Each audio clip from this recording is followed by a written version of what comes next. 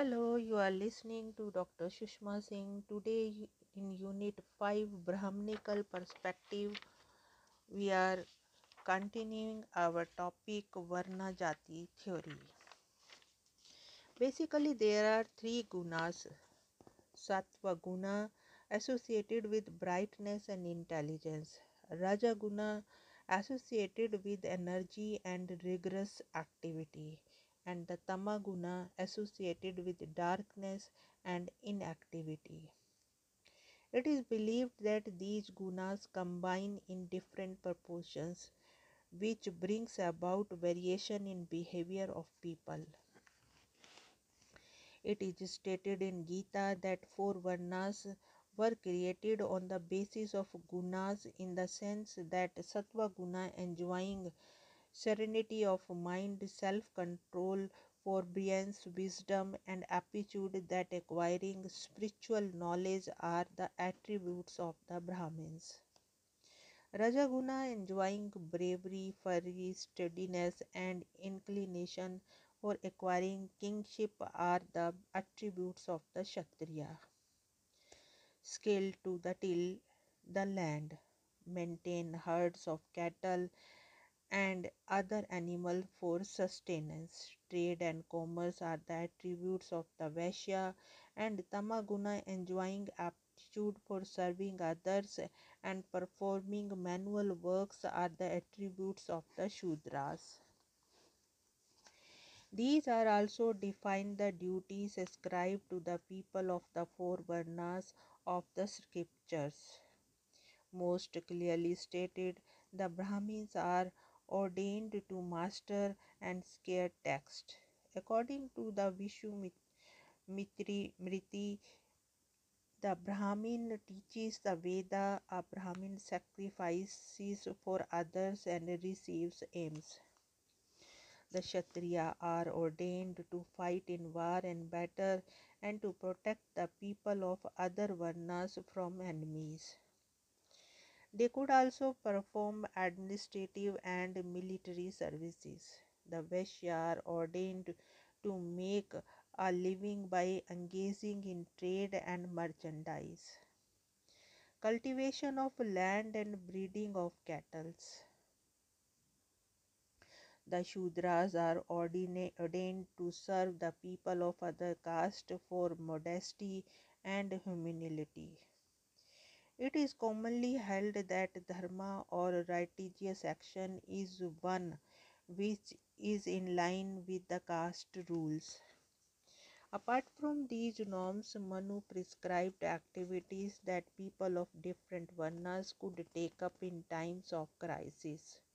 He laid out the following work for wages, service, rearing cattle, seeking aims, and receiving interest on money.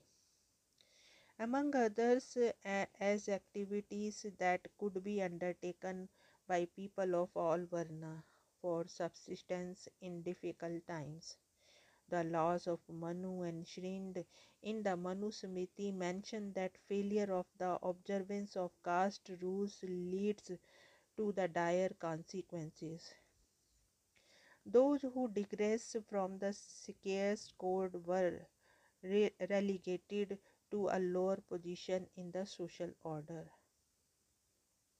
The injunctions were more impinging on the Brahmins, who set standards for others to follow and who sat in judgment over others' performance in the society.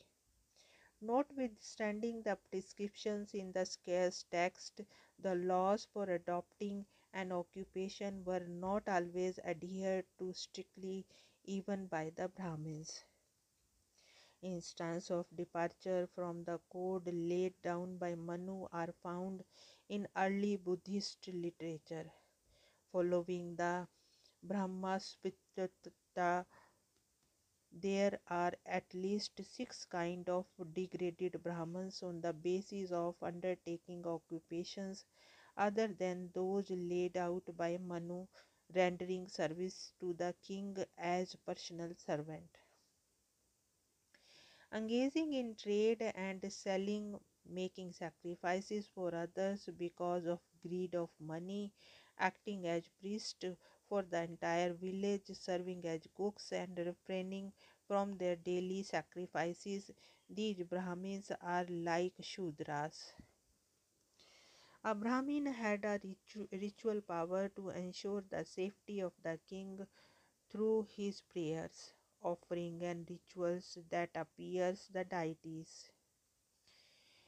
It is believed that deities do not accept the offering from a king till a Brahman priest mediates the rituals that accompany them. An enraged Brahman can curse kings and their subjects. There is widespread fear that Brahmin's curse will come true. The position of the Brahmin stood out in sharp contrast to that of an untouchable.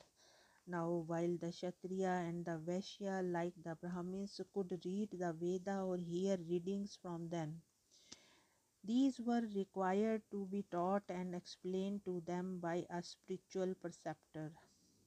The untouchables, on the other hand, were not allowed to hear the Vedas. While the Brahmin was revered, the untouchables was looked down upon, the treating with disgust.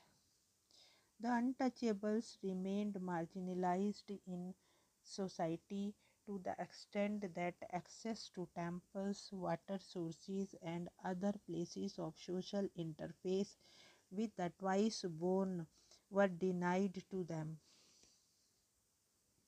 They were forced to maintain physical and social distances from the rest of the people. They would not be allowed to enter the premises of the twice born. The Brahmins in Tamil Nadu lived in distinct area called the agrograms. They confined most of their activities with the agrograms. Surely the non-Brahmins, particularly untouchables, were not allowed to enter it except for scavenging, for which they were instructed to use the back lanes and in the way that they were not seen, neither did their shadow fall on the Brahmin. Untouchables could not wear footwear or keep a mustache. If they did grow a mustache, they could not twirl them out. The women were not allowed to wear the upper garment. In addition, untouchables were not heard on important matters that concerned everybody in the village, including them. They had no say in decisions taken neither about their own affairs nor on issues that were of pertinence to them directly. The Mount explains the set of four Varna divides into two. The last category of Shudra is opposed to the black of the first three, whose members are twice born in the sense that they participate in initiation, second birth, and in the religious life in general.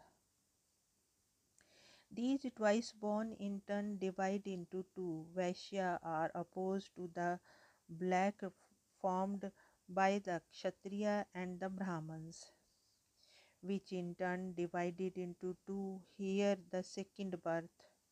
First birth being that from the mother's womb implied in the expression twice born refers to the initiation ceremony in which men wear the scared thread for the first time over the left shoulder and across the body. This symbolizes the second and spiritual birth of the person and qualifying him to perform certain rituals and recite certain mantras.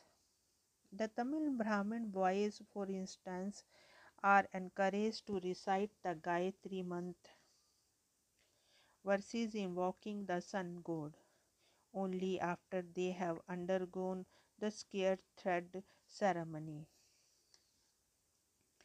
In the Pali text of word jati is used for caste, it may be noted that the word does not appear in Vedic literature. In Katyana Sutra, it is used for family. It occurs in the Nurukata and the Panini, who explains Brahman Jati as meaning one who is a Brahman by caste,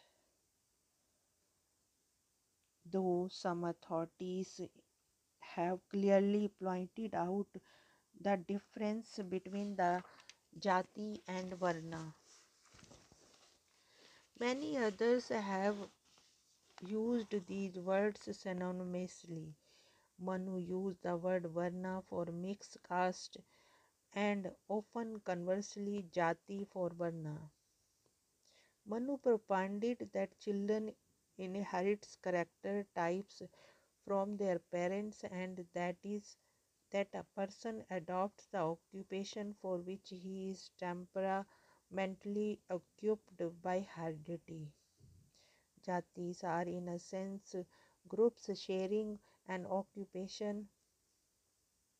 Manu has laid down detailed rules of hypergamous marriages and hypogamous marriages.